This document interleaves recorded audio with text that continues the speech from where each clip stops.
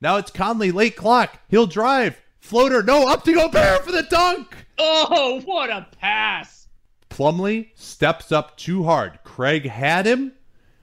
Plumlee is always overeager, and that opens up the pass. And it's been in the comments that Conley and Gobert didn't have the chemistry, and that time Conley found him for a perfect pass. And it should have been an in. Also, big time. All right, they get it into Murray. They're going to try and run some clock here. Jokic coming up to set the screen now with about 37. O'Neal gets through it, gives it up. They're not going to get the 2-for-1. Jokic trying to get it. Double team comes. Pump fake, can't get it. Hook shot. Yes! What a play by Jokic! All right, let's see if there are any personnel changes here. Plumlee is out there for Denver. They'll inbound. They have to do it from pretty deep here now. It's not to Conley. It's going to be to Mitchell. Harris denies him again. They get it into the backcourt. They've got 10 to shoot. Mitchell attacking. Knocked away by Harris. And now Denver is pushing it. And why did they do that? There's still time. They got to push it ahead. Here's Conley. He'll shoot it for 3. Oh! Oh! What a ridiculous finish to a ridiculous series. Mitchell got it taken away. Gary Harris is the hero. They miss a layup on the other end that they didn't need to take.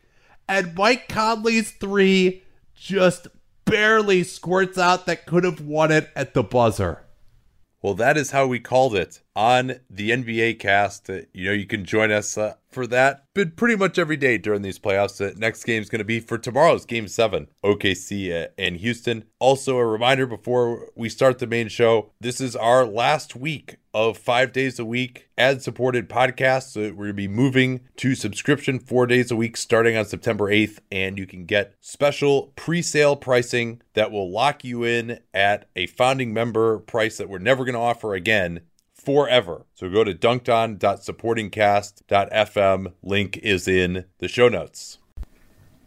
Well, we said it before the game that to our knowledge, this was the first Game 7 to ever take place on a neutral floor, and how cool that was. You don't have the 80% chance of the home team winning and this feeling that, yeah, it's Game 7, but it's probably going to be an anticlimax. It really was almost a 50-50 proposition. I picked Utah before the game, which would have confirmed my Utah in 7 pick. You also picked Utah before the game, although you had picked Denver when we talked before the series. And this game lived up to its billing. A completely crazy game in a completely crazy series for the ages, I would say. Absolutely. And it was, in many ways, you could call it a typical Game 7, even though it manifested in some unusual ways, in that both teams were a little bit tight, but also they played hard defensively. Both coaches leaned exceedingly heavily on their best players. I mean, we saw a lot of minute totals in the 40s or the high 30s in this one, which is far from a surprise. And the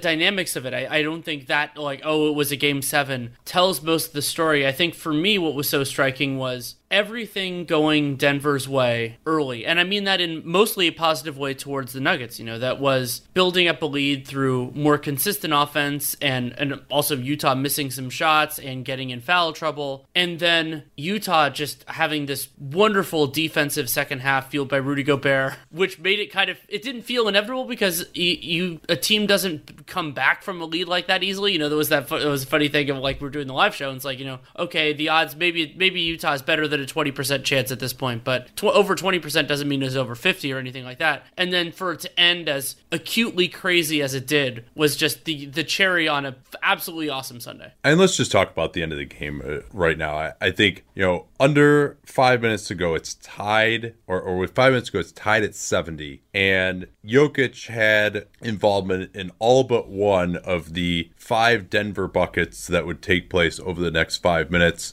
He finally got a drive against Rudy Gobert, attacked him for the first time and wrong-footed him. Skinny Jokic got to the baseline, and then a series of pump fakes to score a layup inside. They double-teamed him on one of the next possessions, and he hit Craig underneath for a layup. He had a nice floater off the pick and roll, which might have been like the only floater he had off the pick and roll the entire series, one of his signature shots. And then the final one, which turned to be the winning bucket, a reverse pivot 360 in the lane and then stepping way out to his right to just barely get it over Gobert. And as so many of his makes do, just dropping with perfect arc, teardrop through the net. Just a thing of beauty, just incredible footwork, incredible touch. And he was really the only player in this game who played well offensively. I thought 30 points, 12 of 23, 14 rebounds, 4 assists, and only 2 turnovers. He did have the 5 personals. So he finally, with Jamal Murray really struggling for whatever reason, we'll talk about his night, was the victor in the end. And it just, man, Denver, I don't know what it is about them playing these just incredible slog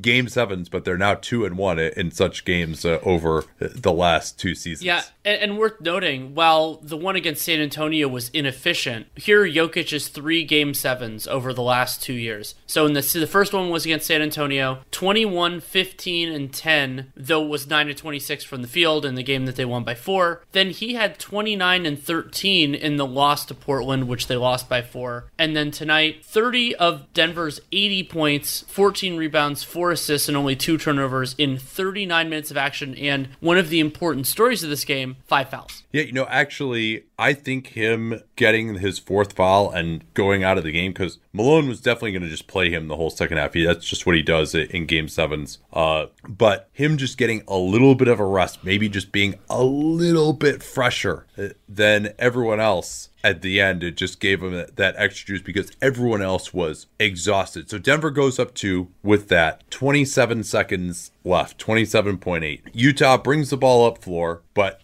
they don't really get anything. They tried to just push up quickly, but they weren't really doing that. So timeout called. Gary Harris, who had just an unbelievable defensive game in this one, denies Donovan Mitchell the ball in bounds. Donovan Mitchell was gassed. He couldn't do anything to get open against Gary Harris. Then they run a similar play again to get the ball into Mitchell, and Harris again denies. They have to throw it way into the backcourt. Mitchell runs up, tries to fake out Harris. Harris cuts him off once. Mitchell makes a decent move, but then Jeremy Grant, who was guarding Mike Conley, he comes off of Conley, but they really left Royce O'Neal on the backside. Some questioned why he was in instead of Clarkson. So Grant just makes Mitchell slow down just a second. Mitchell was not looking to pass it. I thought he did not have a good passing game at all. And Harris, incredible competing. This is a guy who just came back from being down and out in this series, was only able to come back in game 6 because of the delay. Knocks it away from Mitchell. And then it just... Oh my! It was just so insane. We had it in the open here, but what was going on? So Utah burned that timeout to get the ball in. That was their last timeout, and so that was something that I was fixated on because that made it hard for them to advance it. Now you have to score for that to really matter. But Denver gets the ball after the Harris tip out, and the ball gets to Jamal Murray with I think it was about 6 seconds to go, and Denver is in the bonus. They're ahead by 2, and also there's only one Jazz player kind of in the vicinity. I believe it was Mike Conley. No, yeah, it was Conley, I believe. And then eventually Gobert gets back in the play. And Jamal Murray doesn't pull the ball out, doesn't try to get free throws, doesn't do anything else. He passes the ball to Torrey Craig. To the Nuggets' credit, like they're running down the floor. That's what you would do in normal circumstances. I think they thought the game was tied. I think they just had in their head that the game was tied. It might have been a J.R. Smith moment. Entirely possible. And passes it to Torrey Craig. Torrey Craig rushes the layup, misses the layup badly, and because remember the Jazz don't have any timeouts, Gobert gets the rebound, gets it to Conley, and Conley's running down, and you realize, oh crap, it was 3 Nuggets that were down on the play and missed the layup. They're only 2 Nuggets back, and we're just like, can they get a decent shot? And they got a decent shot. And Gary Harris went for a steal or something. I don't know what he was doing. My theory is there was the foul to give. That's my theory, but I don't know that for sure. Yeah, maybe that's what it was. I mean, if that would have been really smart, if that's actually what it was. But I mean, that shot, I thought it was down. Like I couldn't. It was just whatever happened to you was just you knew it was going to be ridiculous. And I mean, there was like a screenshot someone took of like the lower third of the ball, like in the basket. Obviously, that was going sideways, so it would hit the rim and bounce out at that point. But like, Just what an insane ending to an insane series. I mean, just think of all the crazy shit that happened in this series. Like, there was the end of game one with like Jamal Murray scoring like 18 points in a row. And the 8-second violation in game one. Do you remember that? Well, and then I was trying to keep track during the broadcast. I think this was the fourth time in the series that a team blew a 15-plus point lead. It might have been the fourth time with a double-digit lead. And Denver, like, they didn't look dominant in the first half, but as I said, everything was going right for them. They were doing really well. We saw that throughout. Remember, game 5, we thought the series was over. You know, like, Utah went out to that big lead, and then it's like, okay, you know, too bad. Like, they could have been a sweep, instead it wasn't, and they're going through. Denver comes back, keeps it alive, and then eventually becomes the 12th team in NBA history to come back from a 3-1 deficit. First time since the 2016 playoffs when it happened twice. The Warriors came back against the Thunder, and then the Cavs famously took them out after a 3-1 deficit in the NBA Finals. And I mean, I think the next kind of big storyline, if we're telling the story of this game, is the kind of the twin fates of Donovan Mitchell and Rudy Gobert. So Gobert picks up his insanely impactful third foul with 6:54 remaining in the second quarter. At this point, the Nuggets are up 38-26. As I said, everything's going right for them. And importantly, it's the first minutes basically of the entire series that Nikola Jokic is on the floor and Rudy Gobert is not. And Jokic is absolutely feasting in that early stretch. Well, and it really was not even so much him, but they were just going to double team every time. I mean, they tried Juwan Morgan. That didn't work. Tony Bradley didn't play a minute in this game. Snyder completely lost confidence in him after he gave up a couple of quick pick and roll buckets to Murray back in game 6. So the backup center position really was hurting them. Eventually, you know, they get down by as many as 19, and we're screaming at the TV like, dude, you're about to lose this game, Quinn Snyder. Like, you got to get him back in. Like, what are you saving him for? Like, because he's your only hope against Jokic. You got to double team every time, and he didn't bring him back in. Mitchell goes out with his third foul as well. He's like a low foul player, so that seemed even more questionable that he would take him out. Then he goes back to Mitchell at the end of the second with a unit with Royce O'Neal at center, and they're just double teaming every time. And then Malone, with 2 fouls, took Jokic out at the very end of that stretch. But they get it back to a manageable 14-point deficit at half, 50-36. While we're on the subject of the first half, though, I think some of the adjustments that were made were really interesting at the start.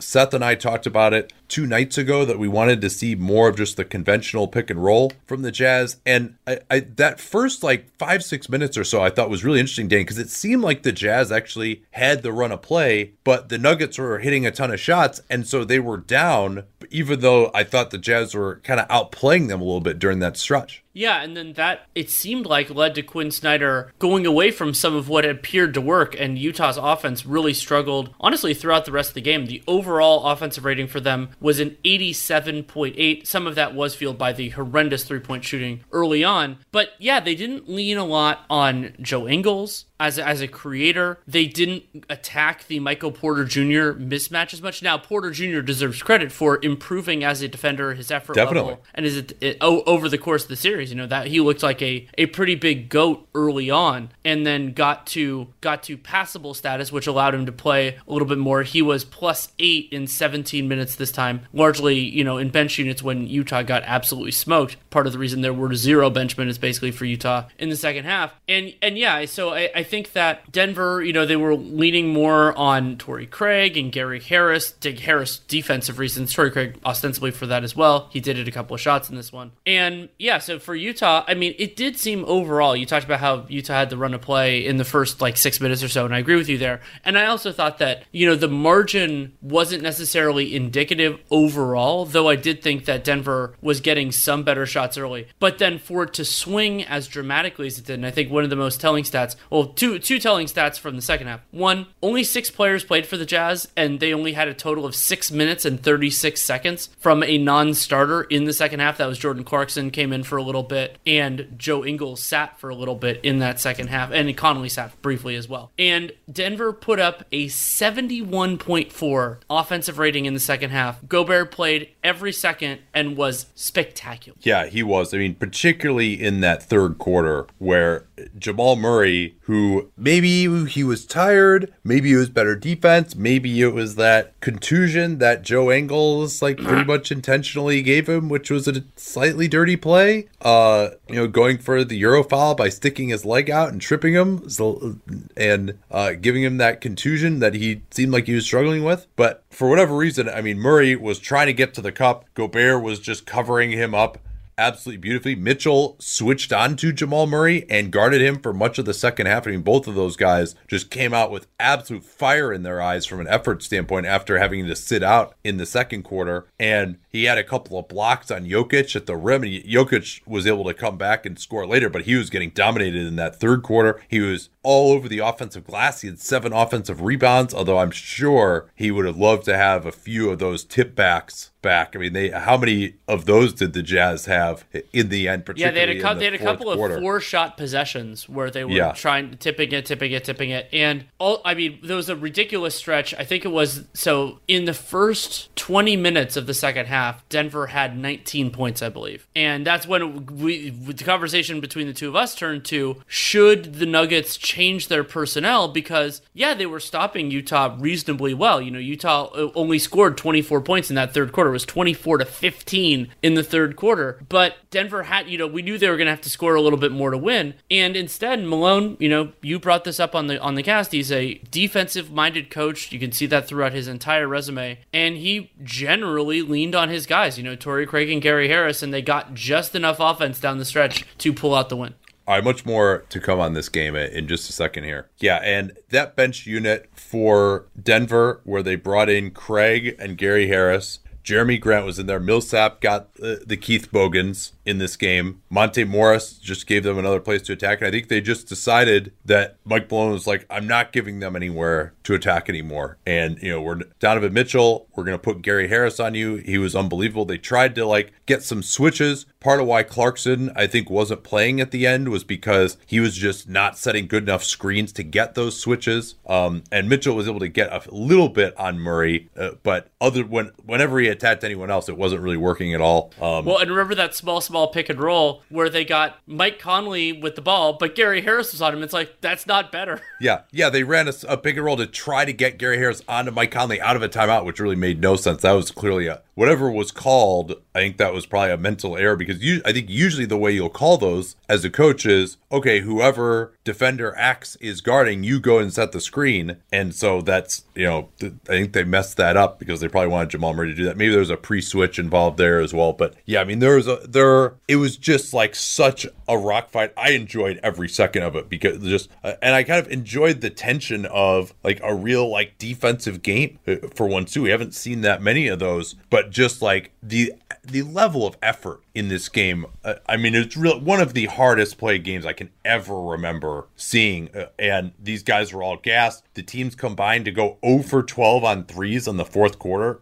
And the Jazz were 8 out of 34. Nuggets were 8 out of 31. And this had been basically the best 3-point shooting series I'd ever seen. Both teams were well over 40% until now. And then just everything changed. It was the perfect ending to this incredible yo-yo series where all this crazy shit happened. I want to talk about two different shot charts for this one I thought were interesting. So Jamal Murray, you could really see the Gobert effect in this one. Also some tired legs. 2 of 6 in the restricted area. 1 of 3 from floater range. Almost all of which were drives that he wanted to go to the basket, and then Gobert was there, and he's like, no, I'll take the floater instead. Yeah. 3 of 6 from mid-range. Those were more Jamal Murray shots. And then 1 of 6 on above the break threes. And then the other shot chart was Mike Conley. Conley just couldn't hit anything early. And he was unbelievable in this series until then. 1 of 4 in the restricted area. Missed all 3 of his floaters. No mid-rangers at all. And then 1 of 6 from 3. 5 of them above the break. And one of which was the shot that would have won the series at the end. Yeah, he had some pretty good looks at the end. Let's see what else I've got here. Well, I have one more thing I want to throw out shot chart wise. Oh yeah, okay. Denver only took 24 shots at the rim, and this has come up with the Bucks all the time. It's not only that they weren't getting a lot at the rim, they also weren't getting fouled. They had 13 free throws in total in the game. This was an exceedingly low free throw game. It was mostly a low foul game too, but really a low free throw game. 15 for the Jazz, 13 for the Nuggets. The Jazz missed 5. I'm sure they will love a couple of those back. Juwan Morgan, who actually took 4 of the first 5 free throws for the Jazz, only made 1 of those 4. And so yeah, you saw the Rudy Gobert deterrence, and part of what makes Gobert special among these like truly elite rim protecting bigs, and there aren't a ton of them in the league, but there absolutely are some, is that he also covers so much ground. And so he can, he had a really beautiful recovery block on Jokic. He could be out, be at defending on the floor, but then still get back and protect the rim. And Denver was thinking about his presence constantly in that second half in particular. He's one of the most well-conditioned 7-footers that's ever played the game. I mean, you'd throw Bill Russell wasn't a 7-footer, but for the time he kind of was. Wilt was in good shape, although, it didn't take, when those guys were playing 45 minutes a game every game, it didn't take the level of effort that it takes on a possession-to-possession basis here to cover all the way out to the three-point line. And they, teams would run so much that there are just a lot of plays where you just would never run down on offense or defense back then. But I mean, you really, in terms of just the overall effort level that he plays with, he's 7'2", right? Like he's one of these guys. It's not like, he's like 6'11" or something. Like there's a big difference between 6'11" and 7'2" in terms of just like being a human and being coordinated and being able to move and just your circulatory system working well and all that stuff. And yeah, I mean, there's very few players of his size ever who are capable of playing like this many high level minutes over the course of a whole series. And, I thought he was awesome. Still had like just a few plays, where he kind of didn't quite close out on Jokic enough to make him put it on the floor, or, just tips that just barely missed. Also, he got hit in the face, just like clubbed in the face on that alley-oop. I wanted to talk about that play for another reason. So, friend of the pod, Mason Plumlee, was basically on the floor they were doing offense-defense substitutions, and Malone chose Plumlee, and it makes sense in the respect that Plumlee is quote-unquote a traditional center, and Paul Millsap had basically been stuck to the bench other than the Keith Bogans in both the first and third quarters. But we saw a specific limitation of Mason Plumlee's defensive game, is that so how the Jazz got their last bucket was Mike Conley's getting closer to the basket, and Plumlee comes out too hard and then can't recover. And not only does he not recover properly, he also bashes Rudy Gobert in the face, which they end up not calling. And yeah, that would have put the Jazz up 1 at that point. That was the play right before Jokic hit the game winner. I mean, maybe that would have changed things. Or if the Jazz only had to get a 2 at the end, that could have changed things too. I would have gotten Millsap there personally. Same. Although he's 35 and he'd been on ice since the beginning of the third quarter. So, but he's better than Plumlee, I think, even now defensively. But Malone is a bigger believer in Plumlee's defense, perhaps just because he's used to Jokic, and Plumlee seems more mobile and faster, even though I'm not even sure that he's better than Jokic in the end because he makes so many mistakes. What did you think of the play call at the end for the Jazz with where Mitchell got stripped on that play? I understand wanting to get the ball to Mitchell, and it's true that there weren't as many real weak points on the floor defensively for the Nuggets, but I probably would have brought Gobert up for a screen and use that instead. I'm trying to remember. So Jeremy Grant came in. He was helping off of Royce O'Neal in that situation. This is an offense. So he was technically helping off of the guy who was one pass away, which was Conley. But then the other guy shifted more towards Conley, and O'Neal was the guy who was wide open. So in terms of, I understand the limitations of Jordan Clarkson, but really remember that the primary thing for that player, whoever that person is not going to have the ball in their hands other than a situation where they need to shoot. And Royce O'Neal was, that wasn't going to be his play. And I think in that circumstance, even though you could think it's Jordan Clarkson time thoughts, at least you know that if the ball comes to him, he's going to take that shot, and everybody on the damn court knows it. So they might not think the same way about leaving him open. And I thought that was like sometimes people focus too much on the obvious flaws and not remembering that there's an obvious benefit there, which is that the guy will take the shot and has a decent shot of making it. And Clarkson, there was an extended stretch of this game where Clarkson was the leading scorer on the Jazz. He had 10. I think he had all 10 of his points in the first. Yeah, he did. He was the leading scorer for the Jazz at halftime. He had 10 points on 7 shots in the field and had that one free throw on a really nice and one where he got bashed in the head and still finished the dunk. So yeah, people will concentrate on that. I mean, O'Neal was fresh. He'd hit a shot earlier. I think you can criticize that a little bit, but I just criticize the play call, and it goes back to me. It's like the Michael Jordanization of the game, really, right? Like, because really before Michael Jordan, there wasn't this throw the ball to your best player and get out of the way mentality in these type of situations. Especially down two. This isn't a circumstance where you're trying to get the last shot. Yeah, I agree with that. So I think the math says you go for 3 in that situation. Now, the fact that they couldn't hit a 3 all game maybe makes you more think that we should go for a 2, and you think that you've got the momentum, you've come back, they're looking tired. One other note, the other team's best player has 5 fouls, so he could have easily fouled out in overtime. Yeah, but that said, I think back, actually, I remember it was the 1999 National Championship game, UConn against Duke, and UConn ended up winning it. Duke was the favorite, and Duke had a chance, I can't remember if it was to tie or win it at the end, and the play call was, let's just throw it to Trajan Langton because he's our best player. And he was being guarded by a guy named Ricky Moore, who was like just an unbelievable college defensive player for UConn. And Trajan Langton couldn't even dribble against the guy. He ends up just getting a terrible shot and they lose. And yeah, Donovan Mitchell, unbelievable in this series. He's the Jazz best player. He is the future. He's been the emotional heart of the team through everything that they've been through. But to just call nothing but a straight ISO for him, a play that didn't have an option for a three-pointer against Gary Harris when Mitchell is completely out of gas, he wasn't going to get a good shot against Gary Harris. Gary Harris is too good. And he was too good in this game. And I really think that Snyder just deferred emotionally instead of really putting him in the best chance to succeed, whether that was bringing Jamal Murray's man up to set a quick screen or slip it and the other thing that does too is you don't have 4 guys just waiting there in help position, right? You at least make them move a little bit. You make them cover up. Man, now at least when you drive, there's only 3 guys there instead of 4. And they could make a mistake in a rotation or something.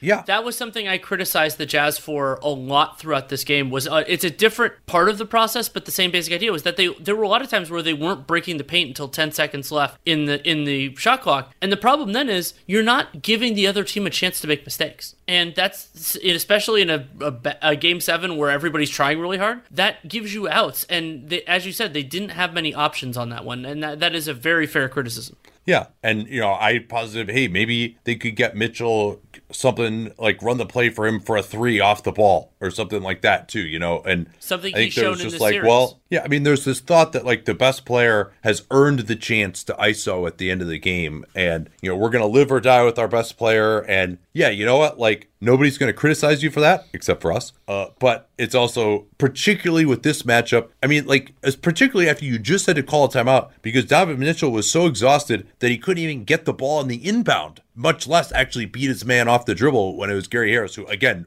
had one of the best ever 1-for-9 games I can ever recall seeing. And he clearly just did not have his shot, and he hasn't had it all year, frankly. But I really question that decision.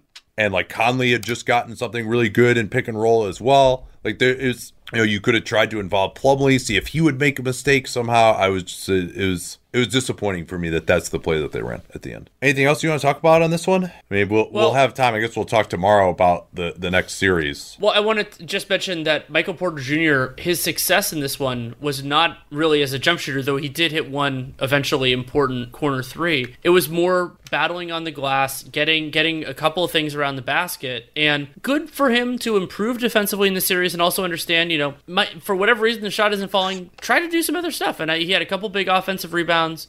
and wasn't perfect in this game, but still helped. No, I agree. And we talked about it during the game that he like made it through the playoff crucible. They look completely done after game 3, and they played a little better in game 4, but just because Murray went crazy offensively, like they wouldn't have been in that game otherwise. And through 4.5 games, they just had no chance of stopping the Jazz. And Porter was out there at least a little bit in their comeback in game 5. He was better in game 6, and there weren't really any errors that he had in this game. It wasn't communication. Now, they did a much better job by switching the scheme up and not switching unless they absolutely had to. I think that was just so much better. But you also had more defensive players like a Gary Harris who actually were going to get through that screen. But Porter, I mean, he made it through and at least wasn't like a complete liability. You could say they should have attacked him a little bit more as well, maybe. When they went, that was one of the things that they really kind of went away from that was working as recently as game 5. But he at least, I think this is really important growth for him as he's going to need to move into a larger role. Yeah, his jump shot was off in this game, but he contributed on the offensive glass. He had 3 big offensive rebounds during their run. He was out there for some of their biggest runs in the series, and that was pretty massive. I got a couple other notes here, non-basketball related, at least, or not game related. The low camera angles, we're supposed to have a Space Force soon. Can we just fire that into the sun? On crucial possessions, you're giving us this shit now? We're trying to call the game. We have no idea what's even going on. I don't know how the viewer is supposed to see it. You just see, hey, this is great. We see the 3 guys who are closest to the camera. These guys are 7 feet tall. You can't see anyone behind them. So maybe you could show us a little higher camera angle. Along with that, the Snoop Corona commercial and the Quicken Loans. These are the people in your neighborhood who we forced out of their homes with our subprime mortgages a decade ago. We could get rid of those too. But I love the Modelo commercial. Those ones, that's pandering as well, but at least it's my kind of pandering. Those ones I kind of like. The music is good, good people, good stories. Give me more of the Modelo, less Corona. They're probably owned by the same company or something. I bet it would be hilarious. But all right, let's take a quick break. We'll talk Boston, Toronto. Yeah, it just occurred to me after the break that we maybe spent more time talking about this series than any series in the history of Dunked On. At least any early round series. All of these were close. Well, the first series we ever went deep on, which was 2015 Spurs Clippers, that might be the only other one. But this one, we did a half hour just on the preview of this series. We're so interested in it. And you know what? Good on us. That was the right decision. This series ended up being fascinating.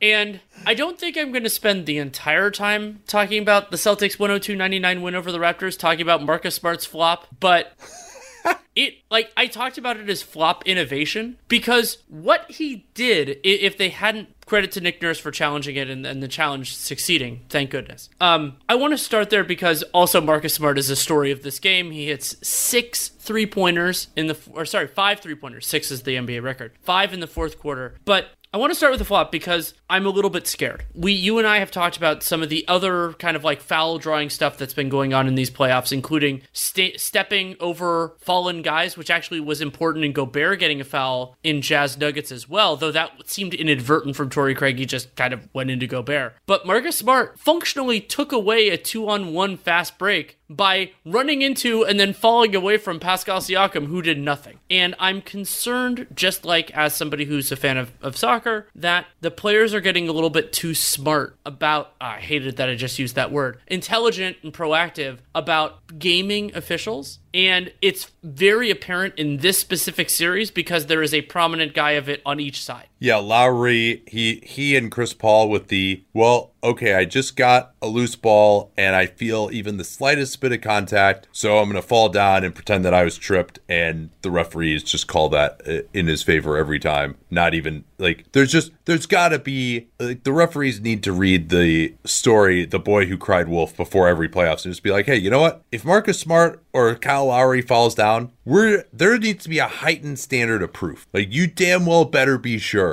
that these dudes fell down. I think, and I've already seen the next frontier now, Danny. I fear it. But it happened perhaps accidentally in the OKC Houston game last night, where I think it was someone on OKC who was about to get a wide open corner 3. and I think whoever it was who was guarding Steven Adams, I could have the players wrong, like just was almost kind of grabbed him. I don't even know if it was intentional, but like you could absolutely do that at this point, right? Like if you just see the other team is like about to shoot a jumper, particularly because there's not really continuation on a jumper, right? Like on a layup, you got to be really quick because once the guy picks up his dribble, there's going to be continuation. But on a jumper, you'll see all these plays where it's like, oh, there was an off-ball foul on a screen, and they always end up ruling, no, it was before the upward shooting motion when they look at the review. So if they're like, let's say you're the guy who's supposed to close out to the corner and you know you can't get there, or like let's say someone is screening you, you could just bear hug that guy before the guy can get the 3-pointer off. You're not in the bonus, you just take away the wide open corner 3 that they just had. So hopefully no players are listening to me right now.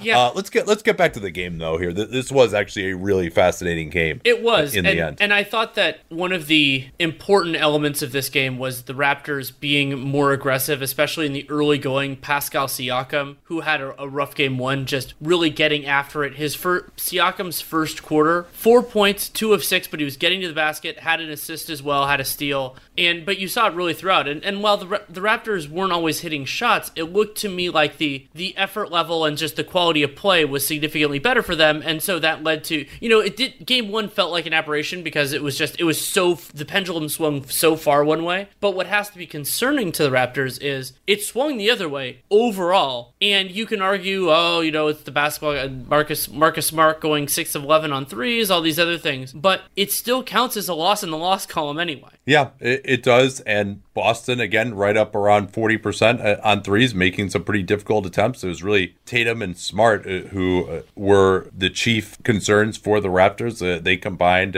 for 10 out of 18. And then 11 out of 40 on threes for the Raptors. And they definitely had their chances. Like Van Vliet, he's been infected by whatever got him in the second round. Maybe he just can't play in the second round because he was terrible against the Sixers as well. He actually was better from 2-point range in this one. But yeah, he had some open threes that really could have made a huge difference. Anunoby was really the only guy who was able to hit anything. He and Ibaka, who are kind of some of their shakier shooters in that starting group. Lowry was 0 for 7, other than just like one little stretch in third quarter of game 1, beginning of the fourth. He really just has not been able to get going at all. He got a few BS fouls in this one, but other than that, really wasn't able to get much going. And getting back to Siakam, I think he actually has had pretty good success getting looks against Jaylen Brown, who's been the primary matchup on him in a lot of these. I think the Raps should really try and milk that when they can. And I think they should milk it not giving him the ball to attack off the dribble from the top of the key. Like Boston is too good with their help. They're too good at showing hands.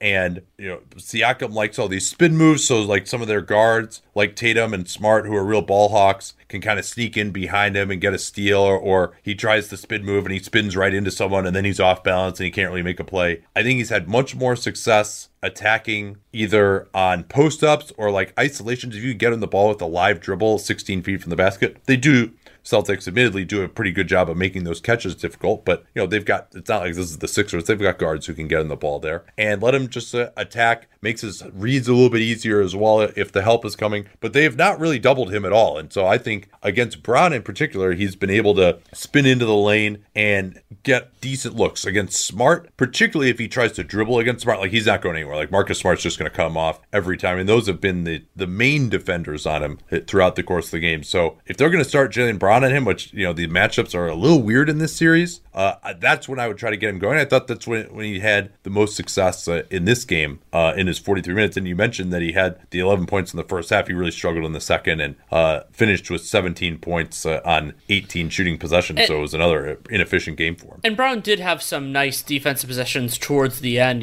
forcing some tough shots and some contests. But I think that the overall balance does go in your favor. Something that I thought was really intriguing about this game was we had a couple of, at moments in time, really surprising top scorers for their respective teams. First one was Robert Williams in 6.5 minutes, leading the Celtics in scoring with 10 points in the first half, including that dunk where he fell backwards. Fortunately, Williams was okay after that. And then at the end of the third quarter, Anunoby was the leading scorer for the Raptors. He had 17 points on 6 of 9 from the field, 4 of 5 from 3, including 2 of 3, some big shots in that third quarter. Yeah, and I thought OG did a pretty good job again defensively. He did a pretty good job as a driver and cutter as well. I mean, he ended up leading the team in points. And so one of the big questions I think that people had was, if they leave him open, is he going to be able to punish them? Is he going to be able to drive under control and make plays or make shots? And the answer so far has been very positive. Yeah, for him. Those two opportunistic cuts in the fourth quarter I thought were really important. And when the Raptors' offense was flatlining a little bit, and the Celtics, you talked about how they have ball hawks. Anunoby, when well timed, can use that against the Celtics by basically running when their back is turned and hoping that the ball handler can see him. And oftentimes that angle is actually pretty much there because the Celtics are pinching in off a near side corner. So I think that there will be opportunities for Anunoby around the basket. He's not going to make 4 or 6 threes every night, but Lowry and Van Vliet aren't going to shoot a combined 3 of 19 on threes every night either. But we should probably get to Jason Tatum. I think that's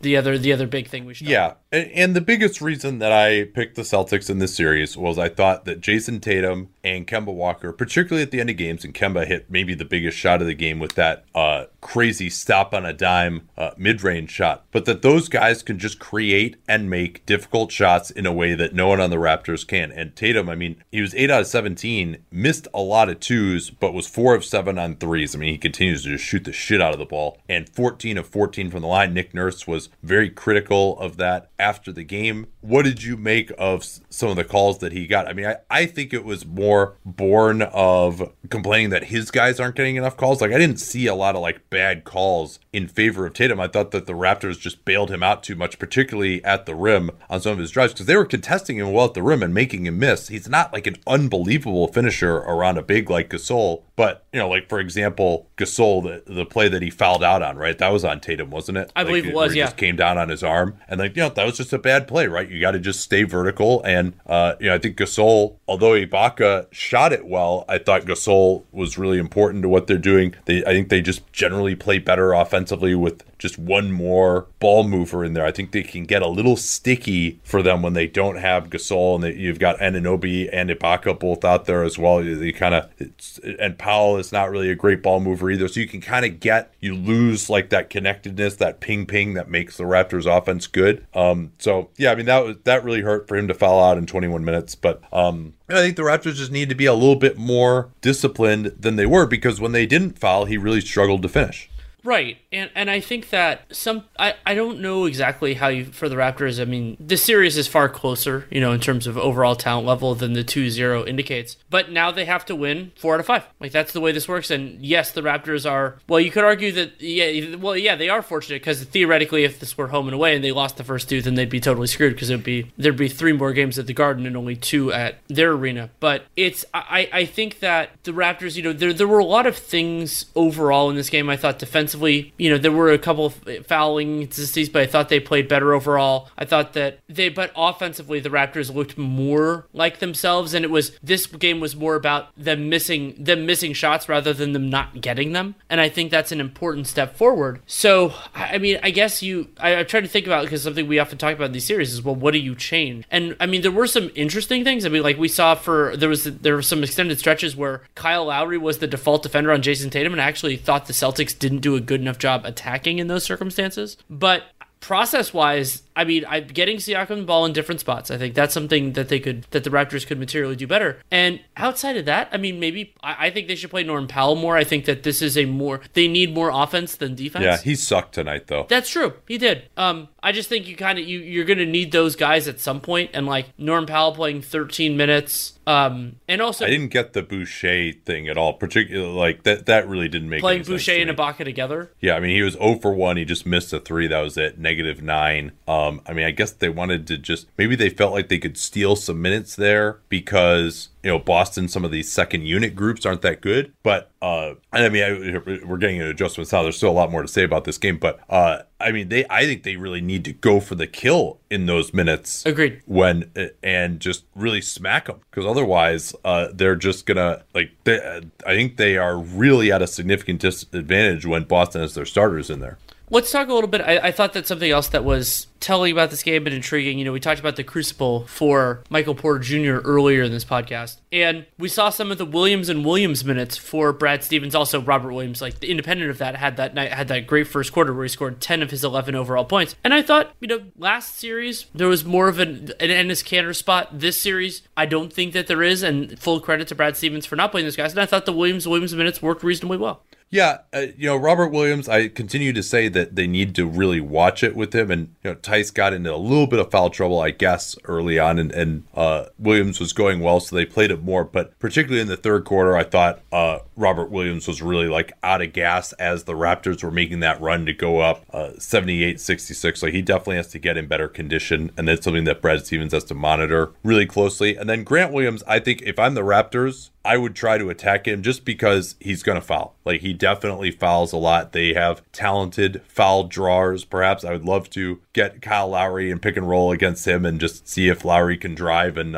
get some contact. Williams is a foul magnet, and I think he has that reputation now among referees as well. Perhaps earned, although he tries to really stay vertical as much as he can. And they also just need to do a better job of not guarding Grant Williams, I think, on some of these backup units. Now, it ended up being 78-66, the great challenge by Nurse to wipe out the smart foul that he drew and then make that into a 3-point play instead. I mean, that's when if there's a point where you can put 3 points on the board, you always do it. It doesn't matter when in the game it is, and because you're not probably going to get that opportunity again. And you can put another foul on one of their good players and take a foul off of one of your good players. But so I really lauded Stevens. One of the questions we had in the preview of this was, what's he going to do with the minutes? Because, Kemba Walker is playing 35 in the last series. They didn't really need him that badly.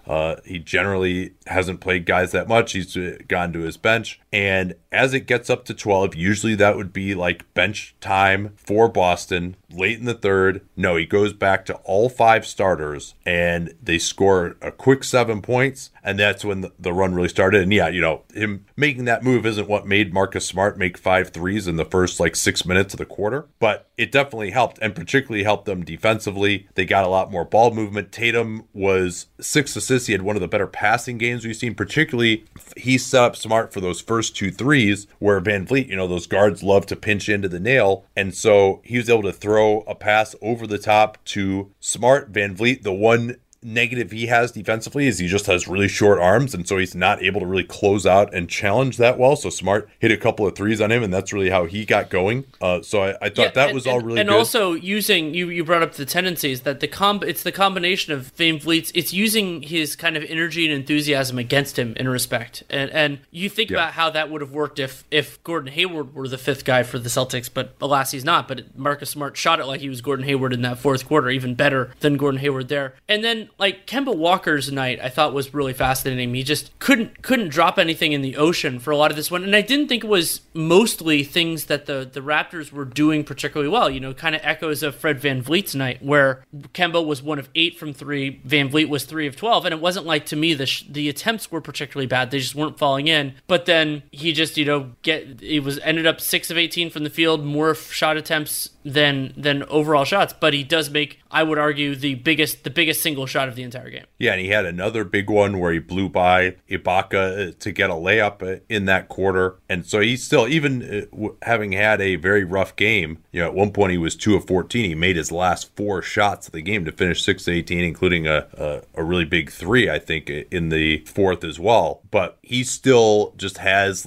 you got to deal with him, right? You can't do your normal defense. The bigs got to get up to the level of the screen because he's just too good at setting guys up. Even with Van Vliet on him, he's able to get that 3-pointer off the bounce. He was 1 of 8 in this game, but to get 8 3-pointers off being guarded by Fred VanVleet a lot of the time, or Kyle Lowry, that's pretty darn good. And Van Vliet is really good, but Kemba is better at setting up the screen. Tice is a good screener. And so then you got to get the big up to the level, and then Kemba Walker is fast enough to blow by you. We saw him do it against the Bucks when he had that 40-point game. So like he's definitely a guy that you have to respect, and he didn't do as much distributing as he did it in game one, but like he can get a shot pretty much any time against this Raptors defense at the end of games. So that was really big. I got a couple of smaller notes here. Anything else that sticks out to you? He ended up +7, but I just have trouble figuring out where Semi Ojeleye is playing in the series. You know, like where he really fits in. And well, so they went to Grant Williams instead of him. Yeah. Did you? No. And he missed 3 threes in 10 minutes. I assume that was the reason. Yeah.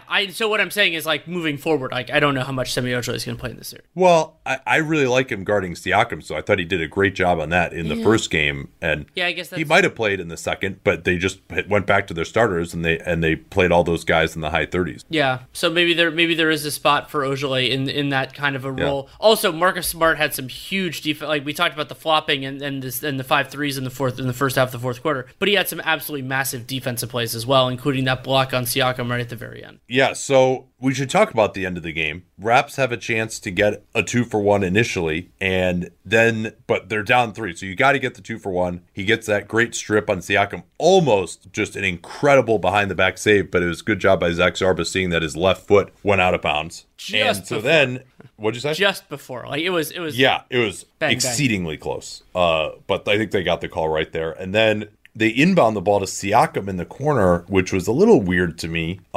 And I mean, this is an indication again that I would like to see the court widened where you can at least have, more than like an NBA player's shoe width of space in the corner, but still got to know what's there. They're down 3 and they had to get the 2-for-1. And ironically they did because he stepped out of bounds with like 31 seconds left.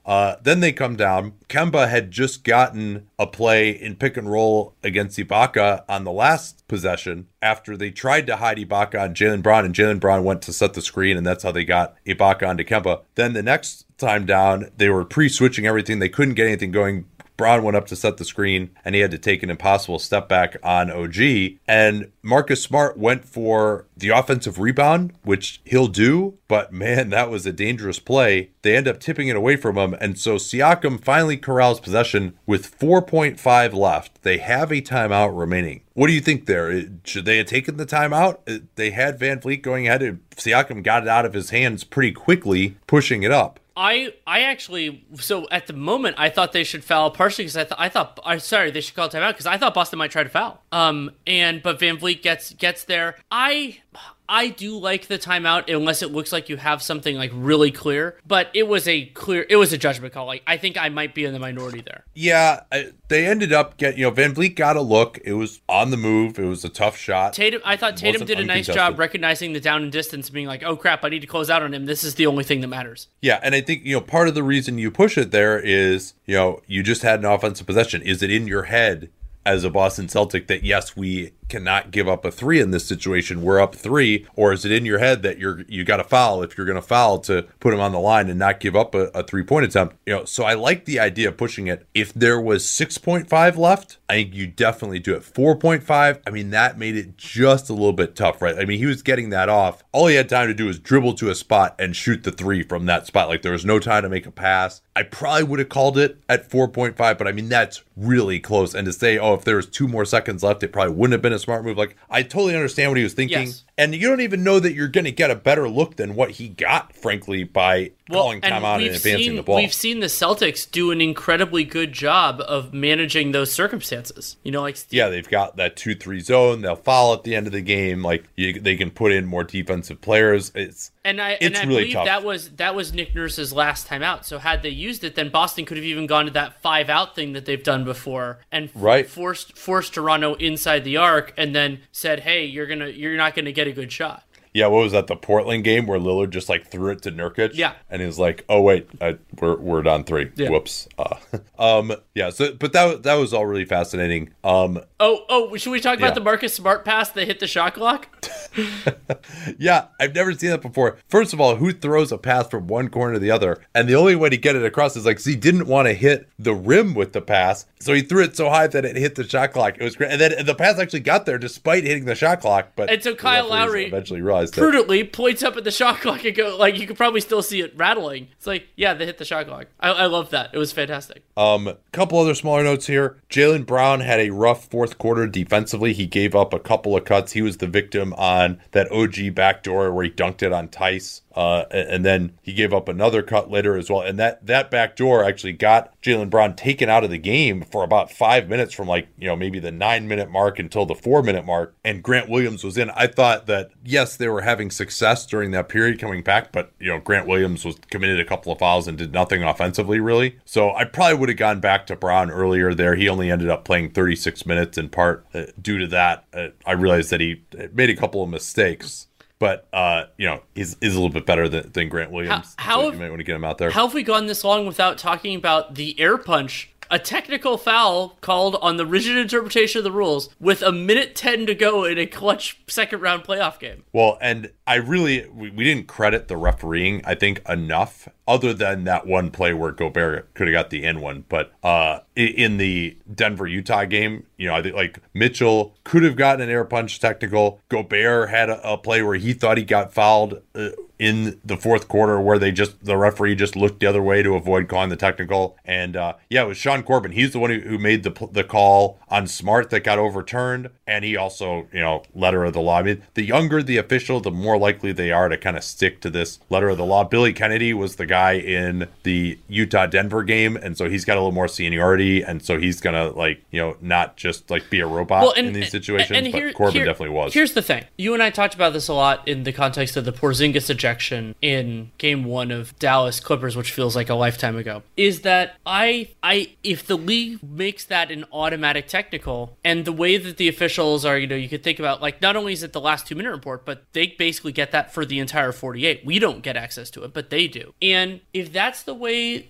making it a mandatory makes this, it was called the way the league intends for it. So my issue is the league should change that intention. But until they do, they technically called this right. I agree with you that I laud the officials for that, but I worry there were some who were like, oh, come on, you can't call it in that circumstance. But here's the problem. What happens when player X, especially if it's somebody with a reputation or that's on a glamour team, does that exact same thing, doesn't get called for a technical, and it ends up swinging a game? Then you get into the whole, subjective. The way to think about a subjective enforcement is to think of the worst possible scenario and then think about how you would feel then. It's not you think about the best possible scenario and then how you feel then. And that's what concerns me, is I think it's right to have some subjectivity. I agree with you. I laud the officials from the previous game, or from actually the later game. But it is a very real challenge, and I think that with the way the officials are graded and evaluated now, this should not be a surprising result.